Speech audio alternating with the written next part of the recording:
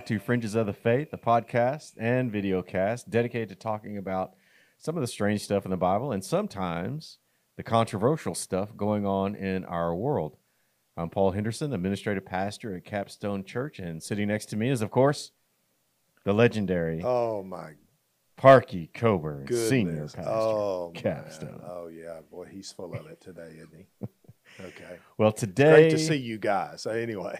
Today, Pastor Parkey, we're going to ask and hopefully answer a question that I've seen floating around the internet about God and abortion. Okay. Yeah, it's a really hot topic. It is. And so here's this question. Is God pro-choice or is he pro-life? So what do you guys think out there? Let us know in the comments section below if you're watching on YouTube. And don't forget to like, share, and subscribe. So here we are in a historical moment in time when the 1973 Roe v. Wade Supreme Court decision looks like it's poised to be overturned. Yeah. It's an amazing moment in our time. Mm-hmm. And here's something that most people don't understand. If Roe v. Wade is overturned, then really what that means is what the current sitting Supreme Court is saying is that the Supreme Court justices in 1973 overstepped its authority by taking an issue that was at the state level and elevating it up to a national standard. Mm-hmm. And so if you went to grade school anytime before 2008, probably, you would have learned that each individual state in the United States, they have certain constitutionally protected rights which allow them to self-govern. Mm-hmm. Okay? I mean, why else would we have a position called governor? Right. Why else would we have a state representative or state senator? Mm-hmm. Yeah. So there is a constitutionally protected, it's constitutionally protected for each state to be able to govern themselves. And so the real question being addressed by today's Supreme Court is whether or not each individual state within the Union has a right to enact its own laws as long as they're not unconstitutional. Right. Does that make sense? Yeah, it does. Okay. And that constitutional protection is covered in the 10th Amendment of the U.S. I'm taking you back to school a little bit. 10th Amendment. The 10th Amendment. Yeah. Now, in 1973, the sitting Supreme Court then took the right of the states to enact its own laws to govern its own state citizens away when it came to the issue of abortion. Right. Yeah. Essentially creating this perception that abortion is constitutionally protected under federal law. That's the perception that many, many people have. It's not federal law. Right. As a matter of fact, this year, just a few weeks ago, the U.S. Senate proposed a law, voted on a law that would make abortions federally protected under law, and it was struck down. Mm-hmm. So it's not federal law. Right. And it doesn't sound like it's going to be anytime soon. No, it's not federal law. It's not been enacted through the legislature. You know, your legislature is primarily your lawmaking body. That's what it's designed to be because it's representatives of the people and a plurality of representation. You know, not just one man sitting in an office, but a plurality of all the states. And they're really supposed to be that body which enacts law because it's the most representative body that we have. Right. And how do those representatives reach those positions? They're elected. They are elected. Okay. But the thing is that since Roe v. Wade, since that decision, our country has been operating under this false assumption that abortion is federally protected, that it's a federally protected right under the U.S. Constitution and presumably found somewhere in the Bill of Rights. Presumably. Yeah. Really, you have to, from my understanding of this situation, you know, you have to go all the way back and try to pin it under everybody's guaranteed life, liberty, and the pursuit of happiness. You know, because if you can't somehow pin it underneath that, then there's no other place really in in the Bill of Rights that it fits anywhere else. It's guaranteed. Now, the Roe v. Wade decision, protected. They were pointing to the 14th Amendment, and they were citing right to privacy or equal protection under the law. However, in the same ruling in Roe v. Wade, it stated that this right to privacy or equal protection under the law extended only to the first trimester of pregnancy. Mm-hmm. How'd they come up with that arbitrary number? Well, that's a good question. I mean, what you do is you have people that are not doctors or medical people or anything making these kind of decisions. Mm-hmm. You know, so that's a great question. How do you come up with that? Yeah, I think it's using the same arbitrary ideology of trying to tie abortion to the 14th Amendment itself. Right, exactly. In fact, the 14th Amendment has nothing to do with the right to privacy when it comes to making decisions about pregnancy. Mm-hmm. You don't see that in there anywhere. Right. Here's what the 14th Amendment actually says, quote, all persons born or naturalized in the United States and subject to the jurisdiction thereof are citizens of the United States and of the state wherein they reside. No state shall make or enforce any law which shall abridge the privileges or immunities of citizens of the United States, nor shall any state deprive any person of life, like you said, liberty or property without due process of law, nor deny to any person within its jurisdiction the equal protection of the laws. How this is used to say that abortion is constitutionally protected is a farce. Mm-hmm. And that's exactly what the current Supreme Court is considering. Is abortion constitutionally protected, or is it up to each individual state to make a determination as to the legality and requirements for abortion procedures as protected under the 10th Amendment? Mm-hmm. Yes. You're right. I mean, you know, the Supreme Court, their decision is to make their job, is to make decisions based upon constitutionality. Right. You know, I may not be saying that word right, but you guys understand what I mean. And you know, their job is not to decide when life begins or any of those other kind of things. They're just guardians of the Constitution. Right. And part of the Constitution is the 10th Amendment, Mm-hmm. right? Yes. And it's very clear about the states' rights to govern themselves without interference from the federal level. Yeah. So the real question is this. This is what they're considering. Did the Supreme Court in 1973 interfere with the 10th Amendment by using the 14th Amendment as justification? Mm-hmm. And I believe that when you look at this issue from this perspective, it clearly takes all the emotional arguments out, such as privacy or equal protection. It takes those arguments out of the equation because we're just left with a simple yes or no. Right. Yeah. And so if the answer is yes, the Supreme Court interfered with states' rights to enact laws to govern themselves, then Roe v. Wade has to be tossed out. It has to. There's no doubt about that. And, you know, it's not that the Supreme Court is trying to enforce an ideology on people. The Supreme Court is a group of people that are not supposed to enact law or make a law. They're supposed to enforce law. And so that's their job. Mm-hmm. You know, their job is to determine whether something is law of the United States, federally protected, or is it not? Mm-hmm. And the right to abortion does not appear to be a federally protected or a right. And so here's the misnomer, I think, that people are confused about, and we really need to be informed on this, because if Roe v. Wade is tossed out, that doesn't mean that abortion automatically becomes a federal crime. Right. It doesn't mean abortion becomes a state crime. Right. It doesn't mean abortion becomes a crime at all.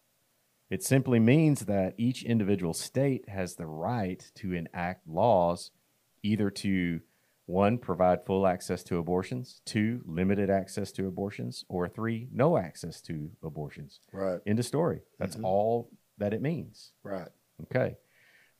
So lately, and this is why we're moving into this Okay.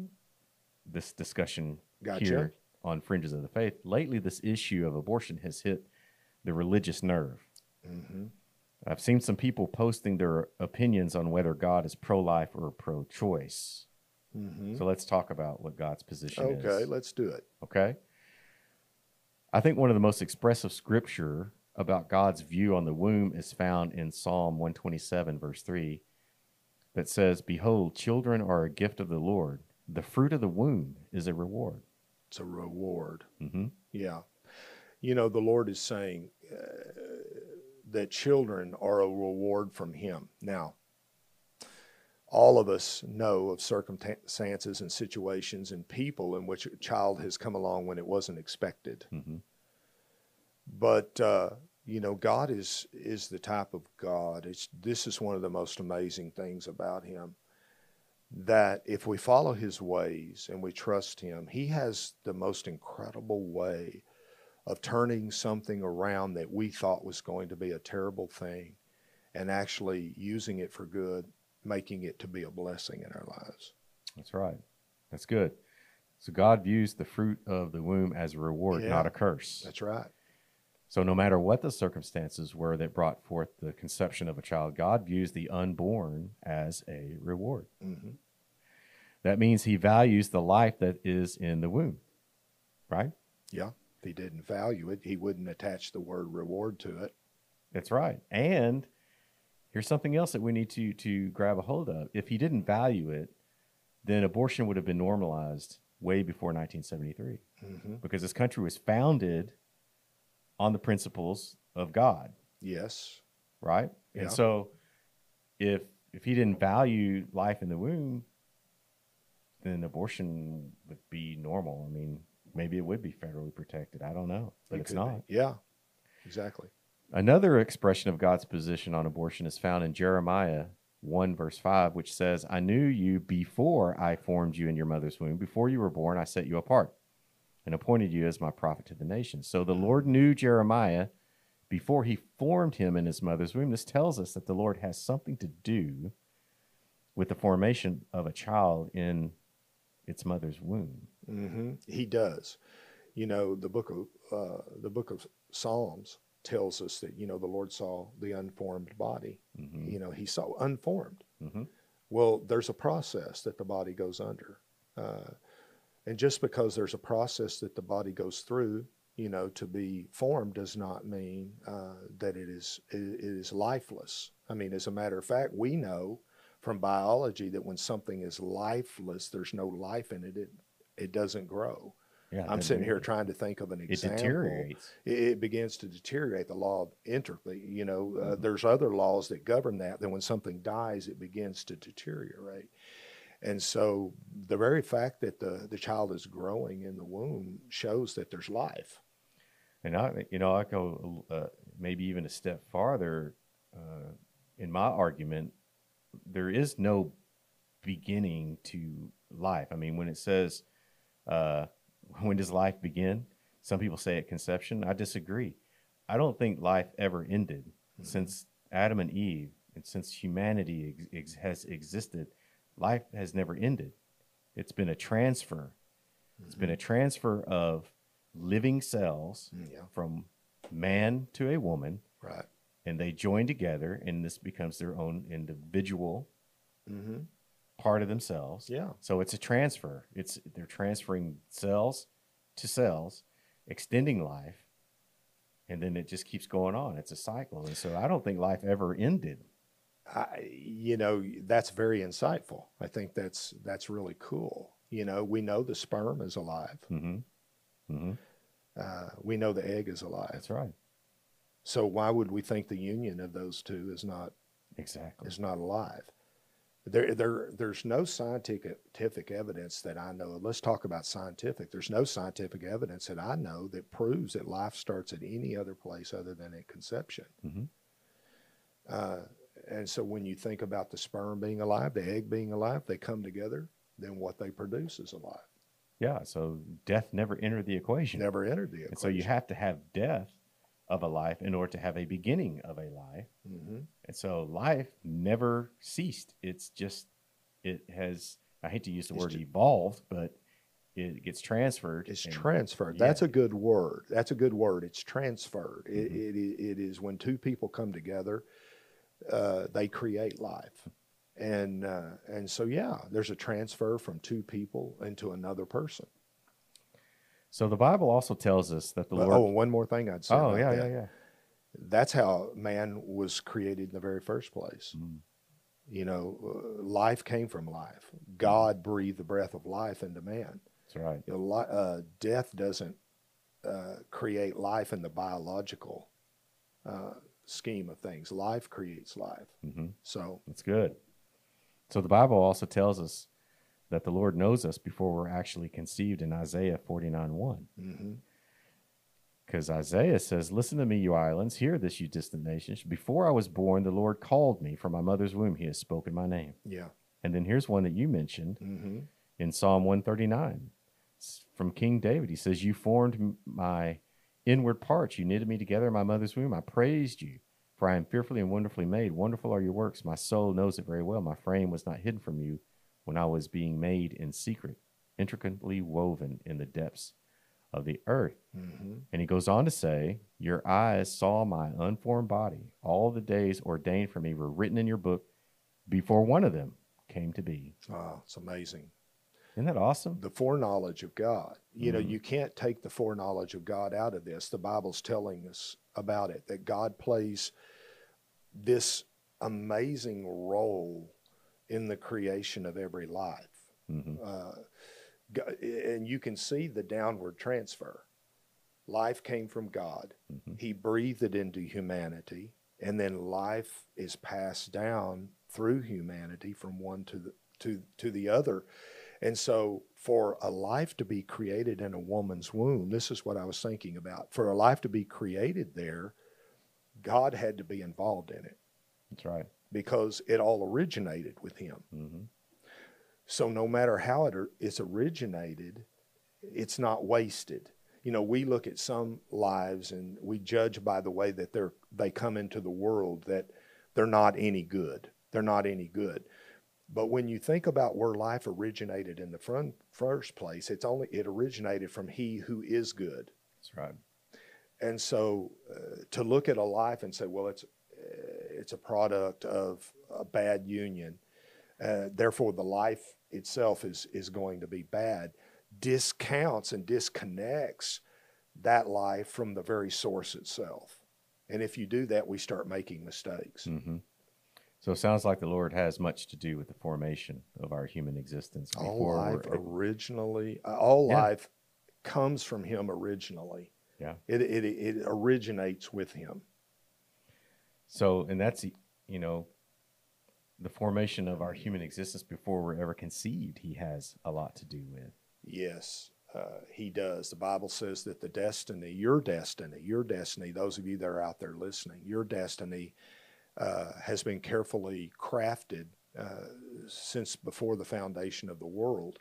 Well, that tells you that God is involved in that crafting, and so therefore he must be involved in seeing that it comes to pass. Well, you know, he's doing that in every single life. With God, there's no bad life. You understand what I'm saying? There's no bad life.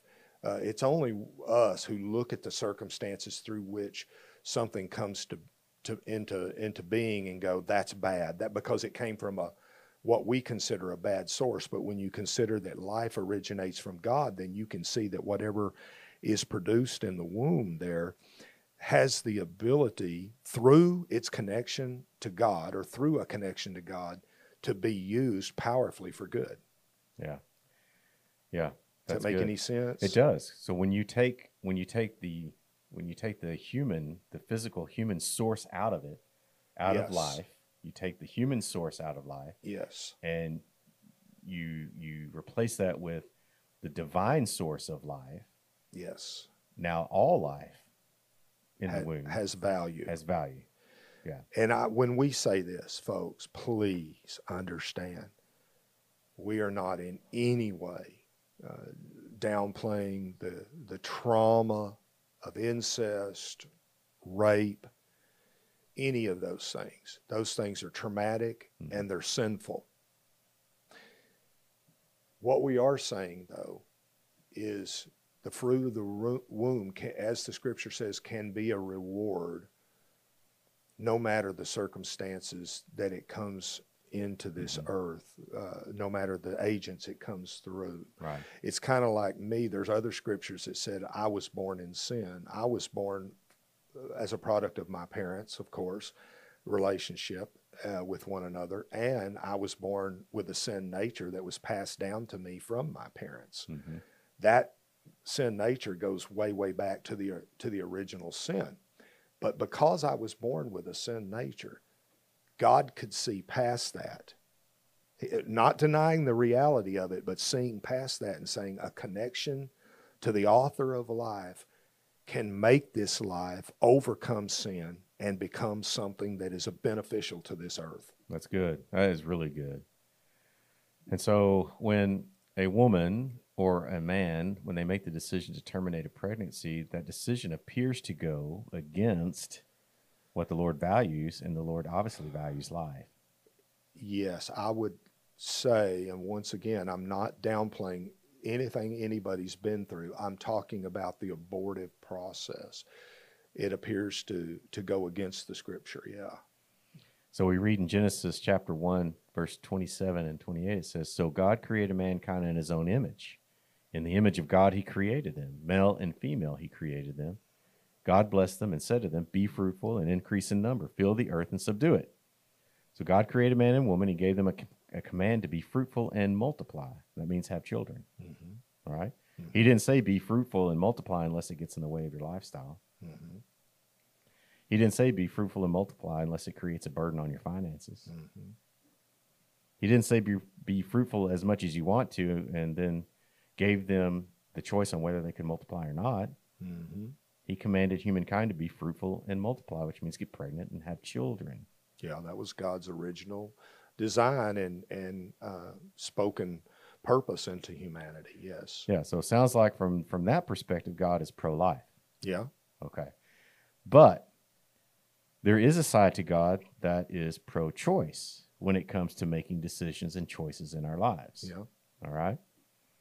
Since the Lord gave us the gift of free will, we all have the ability to choose. We can choose life.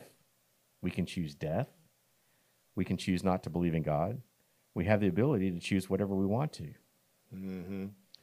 Yeah, that reminds me of so much of Joshua in the scriptures. Mm-hmm. Joshua talking to the people of Israel said, I set before you today life and death, blessing and cursing. He says, it's your choice as to which one you choose. He said, choose life so that you and your children may live. Mm-hmm. And may not suffer the consequences of sin. But yeah, the choice is there and it's ours. And that choice, God will not violate that choice. Now, will we have to answer for our choices? That's the question. Yes, but we still have the element of choice. So I think God makes it pretty clear that if we choose his path, his ways, his direction, and his will, we will be blessed and not cursed. Mm-hmm. We'll live, not die. Mm-hmm. So it looks like God is both pro-choice and pro-life. If we choose him, we live. Mm-hmm. Make sense? Mm-hmm. And so we get this statement a lot when we talk about God, being against abortion. People say that if God is against abortion, which you Christians consider murder, is what they say, then how is it that God wiped out all those people in the Old Testament? I mean, after all, if God is pro-life, then why murder thousands of people, including all the firstborn of the Egyptians in Exodus? Mm-hmm. I've heard that. It's a pretty simple answer. I've heard that question, yeah. And the answer, if you back up and get your own agenda out of the way and begin to look at things truthfully, and please, I know I said that, you said, well, you're saying truthfully because that's your agenda. No, when you begin to back up and look at the way God spun things in order, then you'll be able to see exactly why those things happen. And so here's kind of another way to look at it too. If God gives his creation the ability to choose and a choice to choose him as their God, but they don't, they rebel and they turn away from an all-powerful being who has the ability to wipe out the entire universe with a whisper, who's to blame for them perishing? I mean, is it not those that made the choice to turn away from God?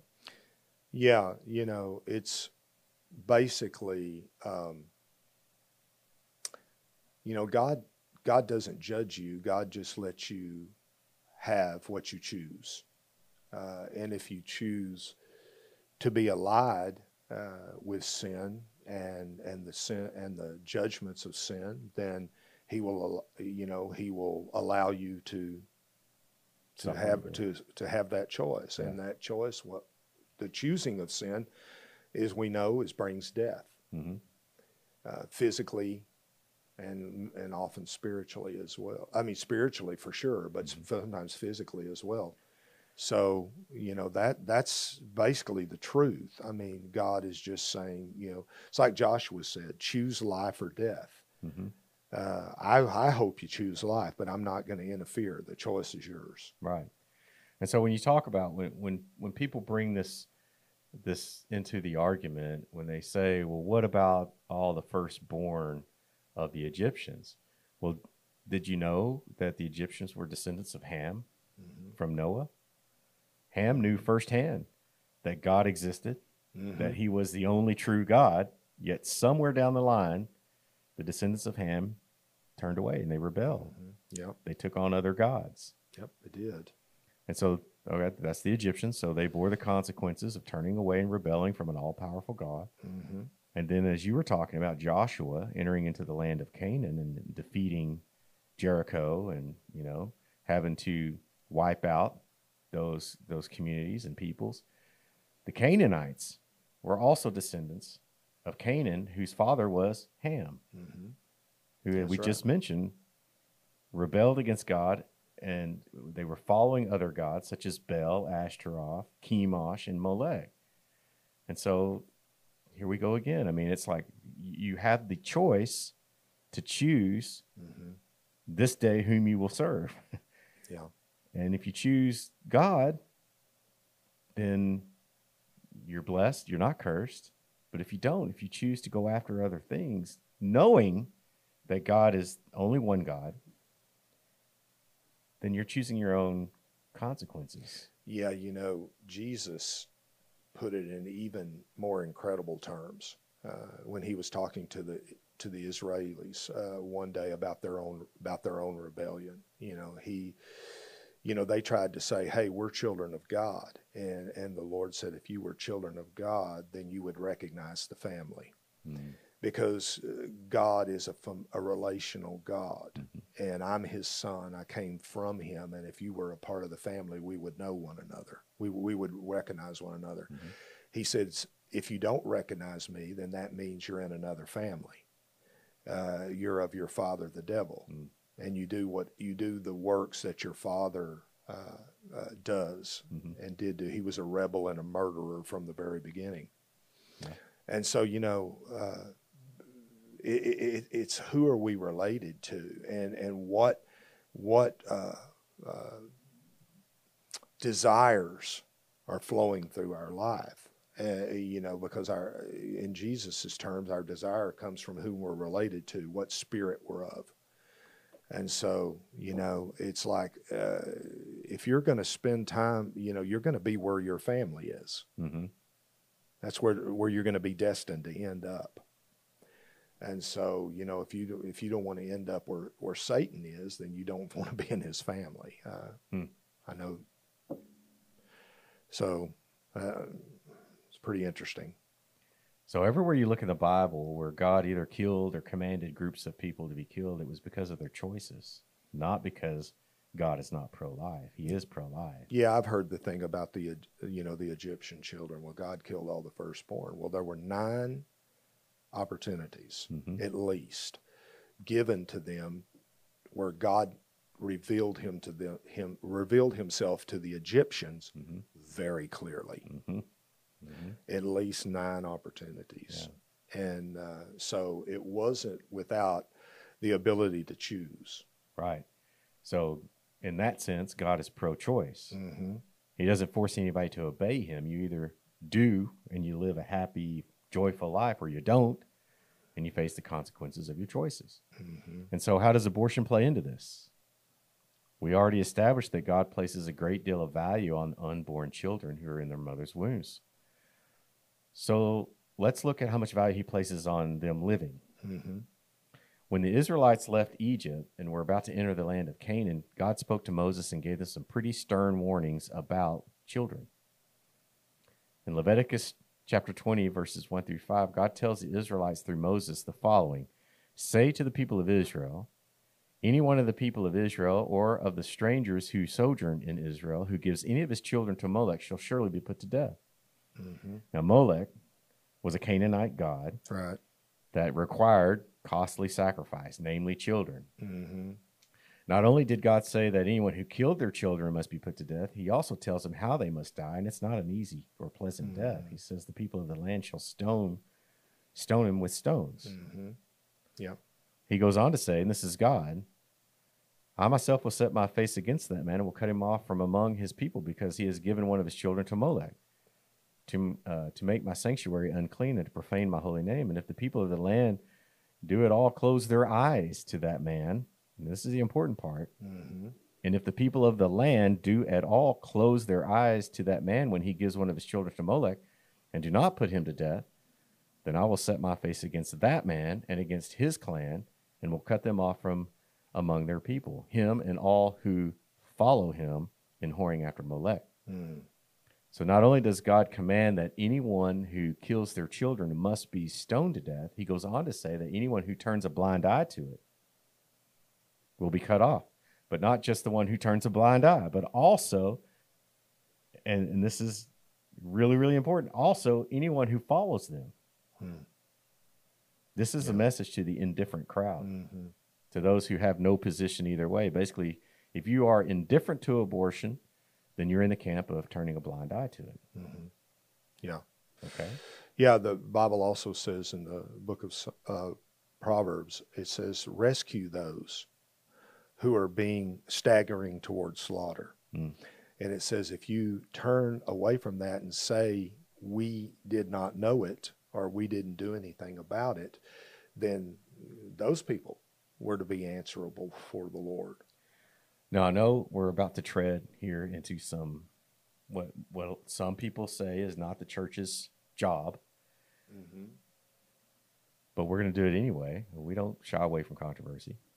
If you say, so here's how this works. If you say you're pro-life and you're against abortion, yet you vote for people to be in leadership over you who are pro-choice, pro-abortion, aren't you also guilty of turning a blind eye? So your stated position doesn't matter. I mean, who you follow matters. Right. Number one, when we first started this conversation, we talked about the fallacy of abortion being federally mandated or protected. Right. It's not. It's not. Okay. Number two, so therefore there are people out there who vote for candidates who are pro-abortion and say, I'm not really for abortion. I just think that it's a federally protected right. Well, it's not. Okay, it's not. And the second thing, though, is if you're a believer and you believe in the gospel and the Bible, I just don't see how you could wash support for the abortion agenda through the Bible and have it come out okay on the other side. With all the scriptures that we see and know, it just is. The Bible is against the death of children and the killing of children in the womb, or killing of children at any time. So, yes, I agree with you. So who you follow matters. Who you follow matters. Who you vote for matters. It matters. It has consequences. Yeah. So even if you say, well, I'm not for abortion or for same-sex marriage, but I'm voting for so-and-so who happens to be for those things, you're basically aligning yourself with their beliefs, whether you personally believe it or not. Because here's what happens, and I think this is where most people, they either just don't want to think about it or they don't know. Once you vote them into office, they will make decisions based on their belief systems. Mm-hmm. They're going to believe, the voters that voted them in believe the same way they do about every issue. And so being indifferent to the decisions they make actually will make us an accomplices to those decisions. Yeah, and I hope that everybody who's kind of more on the pro-choice side out there and looks at people that are pro-life and just thinks that they're terrible people. They're just the most, people that have just this view, that's so stern. That's the way that these people believe. Okay, they believe that if they support this, okay, that their supporting of it is actually making them an accomplice and being in agreement with it. And that's why most pro-life people make the stand that they do. They don't want any of their tax dollars going to support abortions or any of those kind of things because they feel like that makes them an accomplice in it. Mm-hmm. And so just to kind of phrase this another way, if I say I'm against abortion, yet I vote for someone who's pro-abortion, and let's say they win their election, they're now in office. When they make decisions on matters pertaining to increasing abortions, I'm now an accomplice, and believe me, I will now be a part of that group that God holds accountable. Mm-hmm. The Bible does say one of the indictments against Israel was God said they set up kings, mm-hmm. rulers, but not by me. Mm-hmm. You understand what I'm saying? Yeah, I mean, exactly. They didn't consider my desires, my ways, and my plans and my word when they set up kings. Mm-hmm. And so, yeah, we're going to be held accountable for who we pushed in front of us to represent us. That's right. And there's another compelling scripture found in Psalm 106, verse 37-38, which says, they sacrificed their sons and their daughters to the demons. They poured out innocent blood, the blood of their sons and daughters. And so this brings up a very interesting aspect of abortion. Where did it come from? Mm-hmm. Who was the first woman to have an abortion, and how did they know how to do it? Mm-hmm. That's a very interesting question. There's actually some evidence out there that may give us the answer. There is. The first book of Enoch, it's not considered part of the canonical Bible. Right. But it was widely read, widely believed, and quoted in Christendom by Jude and the author of Hebrews, I believe. Very ancient writing. Mm-hmm. In 1 Enoch chapter 69, verse 12, we read this about fallen angels. Now, we did a podcast on the fallen angels. Yes, we did. And so this is right in line with that. And here's what it says, quote, and the name of the fifth is Kasdea. This is the one who showed the sons of men all the evil blows of spirits and demons and the blows of the fetus in the womb so that it aborts. Isn't that interesting? Very interesting. So, what Enoch is saying is, the teaching about how to abort fetuses or even the planting of the seed in the mind of humanity came from fallen angels, and those were demons. Mm-hmm. So Enoch, in his book, he lists the names of the chiefs of these 200 fallen angels. If you want to know more about that, go back and check out the Nephilim Code and also fallen angels.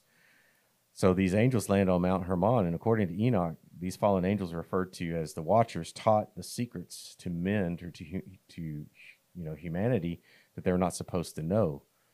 In 1 Enoch chapter 8, verse 1, Asael taught men to make swords of iron and weapons, shields, and breastplates, and every instrument of war. He also taught about metallurgy, how to make ornaments for women, how to use eye paint that we call mascara.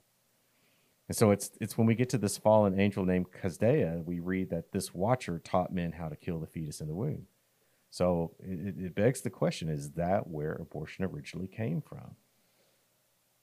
Well, there's probably going to be somebody out there that says, I have researched the first abortion, so I can tell you where abortion came from. But you have to remember that's medically induced abortions. I mean, these things were being practiced Mm-hmm. for a long period of time. And I even read recently on the news, one of the news stations, that the Satanic Association Mm-hmm. of Satanic worshipers here in the United States, if abortion is overturned as a federal mandate, they're going to apply for a religious exemption I saw that too. because they want to be able to use fetuses out of the womb as part of their religious rituals. Hmm. And that's funny that you bring that up because there's this interesting connection between Psalm 106, which describes sacrificing children to demons, Mm-hmm. and this idea from Enoch that abortions were taught by the Watchers, who are also referred to as the daemons or Mm-hmm. demons, which means that term just means ones with knowledge. So either way, it appears from the scriptures we read and many more that are in the Bible that God is not a fan of killing children, No, whether in or out of the womb. no, he's not. Hmm. And he's not in favor of people who turn a blind eye to it either. No, I would say all the evidence out of the scripture says that those that just turned a blind eye to it are, they're going to pay the penalty as well. You know, the prophet Ezekiel talked about some of the same things. I mean, we can't just stand by and not do anything when we know things are wrong. Mm-hmm. You know, there's an old saying, what's that? Evil prospers when good men do nothing. That's right. And so what does this all really mean? Well, the question in the very beginning is this: is God pro-choice? Well, he is. He gave us free will to choose how we live our lives. However, this doesn't mean that our choices will never have consequences. We've talked about that. Mm-hmm. God has made his will for our children, both in the womb and who have been born, known. Mm-hmm. They're set apart as a reward. He values the life of the unborn and the born. God made it clear that ending the life of a child as a sacrifice will result in negative consequences. Made that very clear. But then you say, well, wait a second. You just said ending the life of a child as a sacrifice. Abortion is not the same as sacrificing a child to a demon or idols, is it? Yeah, there'd be a lot of people that would say that. Yeah. You're ridiculous. What you guys have been talking about that has been happening since antiquity is much different from abortion that goes on today. Mm-hmm. Or is it? Because there is a 2021 study that has come out, cited by verywellhealth.com. The researchers compiled the top reasons why women choose to have abortions. And 40% say it's because they are not financially prepared. Okay. 36% say that it's because it's bad timing, they're not ready, or it's unplanned. Mm-hmm. 20% say that it's because they need to focus on their careers or their education. Mm-hmm. So when you look at those collectively, you could say there's a large percentage of women who choose abortions and men because they're thinking more in terms about themselves and they're not considering, or perhaps they're not considering the life that's in the womb. They're certainly placing the value of their own life above the one that they're carrying. Mm-hmm. Or the one that they've initiated. So let me ask you this: from the perspective of a believer in Christ, when we make ourselves first, aren't we essentially making ourselves an idol? Mm-hmm. If we're first in all things? Mm-hmm. Yes, it is true. And believe me, I am not, when I say that, I'm not downplaying how tough things can be. Sometimes when you do the right thing, it is tough. Mm-hmm. But what I'm saying is that when we put ourselves first above everything else, that is a form of idolatry according to the scripture. It is. And so if that's the reason why you've sought abortions or had an abortion, then essentially you're sacrificing the life of the child inside of you for yourself, which is the opposite of God's plan and purposes. Yeah, exactly. I mean, all throughout the Bible, you know this more than anybody, that God explains that we are to put others before ourselves. So when we do that, then we're living righteously Mm-hmm. and we're living godly lives. Yeah. When we put ourselves before others, we're not living just for us. I mean, we're serving others. But if we put ourselves before others, then we're kind of selfish. We're arrogant. Yeah, that's the definition of selfishness. We're Yeah. haughty. Mm-hmm. We're self-absorbed. Mm-hmm. Ultimately, we're narcissistic people. And there is some spiritual value to self-care, Mm-hmm. taking care of yourself, but that means taking care of what God purchased, what God shed his blood for. Because if God loves you, then part of receiving that love is taking care of yourself. That's right. But it's never at the expense of others. Mm-hmm. That's good. And so when you look at it, we just cited all those percentages, the reality appears to be that the top reasons women choose abortions and men is not based on health reasons. No, if you add all that up, it looks like that 4% or less, half abortions are because of health reasons. And so when activists put forth this idea that that overturning Roe v. Wade will somehow limit the access to women's health services, that's just a bold lie. I mean, that's an outright lie.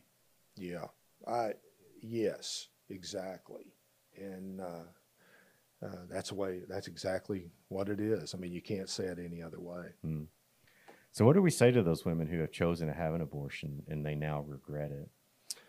Boy, I tell you, some of you don't know my story. Of course, I'm not a woman, but I paid for an abortion years ago, before I knew the Lord.